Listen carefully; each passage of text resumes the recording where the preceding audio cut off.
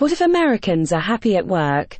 Derek Thompson, staff writer. This is Work in Progress, a newsletter about work, technology, and how to solve some of America's biggest problems. Forwarded this newsletter. Sign up here. Click here to read and share this article on the web. The typical career is about 80,000 hours long, or 1/6 of the average person's waking life. One would love to be deliriously happy for all 80,000 hours, but alas, we're not. And the economic news industry loves nothing more than to remind us of it. In fact, for the past 3 years, finance media have become so desperate to explain the state of workplace misery to their audience that they've often ignored facts, logic, or basic common sense. In 2021, finance journalism couldn't stop talking about the Great Resignation. Judging by the ample coverage, it appeared that workers everywhere were smashing their laptops and machines in a bacchanal of joblessness.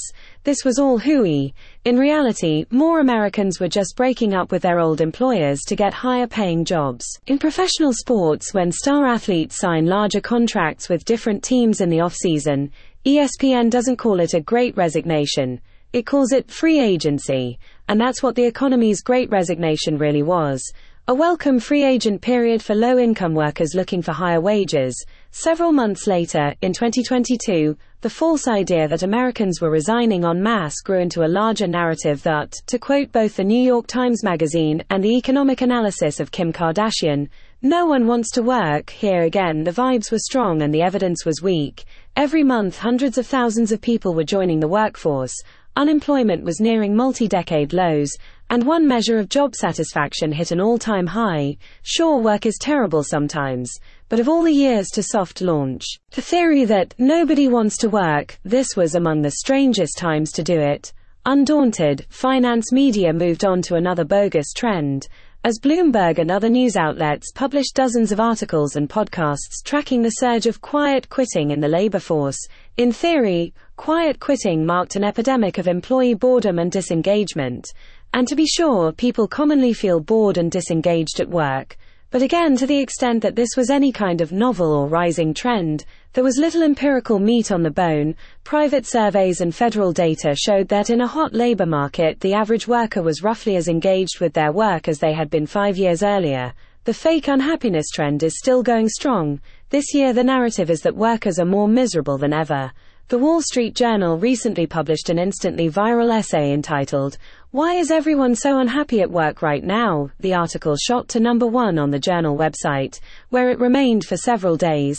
The essay's popularity is fully understandable. Complaining about your job is the oldest job. Long before modern work satires such as Severance and Office Space, the ancient Greek poet Hesiod, in Works and Days, complained that the gods kept plenty for themselves and pressed men into hard labor.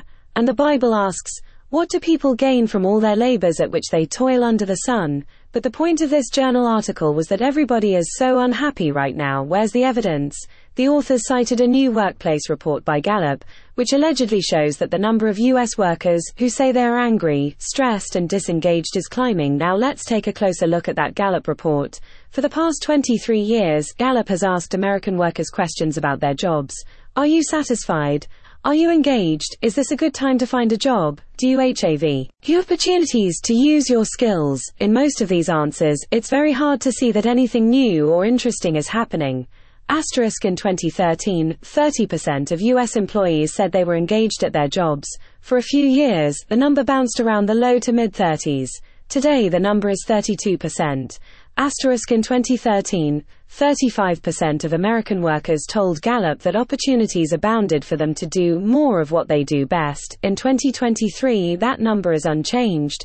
Asterisk in 2013, less than 40% of Americans said it was a good time to find a job. Today, almost 60% of Americans say so. Did your eyes sort of sleepily glaze over those numbers? Well, that's the idea. Americans keep telling Gallup that work is consistently blah. Not that they're more and more miserable. The real story, to the extent that these surveys are accurate, is that American workers are astonishingly happy and engaged compared with the rest of the rich world. The same international Gallup survey finds that employee engagement in the United States is higher than in Australia, Canada, and every country in Europe, and more than 6 times higher than in Japan. Even the authors of the journal story acknowledge that another survey this year by the Conference Board found that employee satisfaction just set a new record high. as it has for the past 12 straight years since the Great Recession. Graph showing flat trends in job satisfaction. Chart The Atlantic. Source: Consumer Confidence Survey, Conference Board. Chart The Atlantic. Source: Consumer Confidence Survey, Conference Board. Could one make the argument that actually American workers are happier than they've been in decades? Yes, and don't just take my word for it.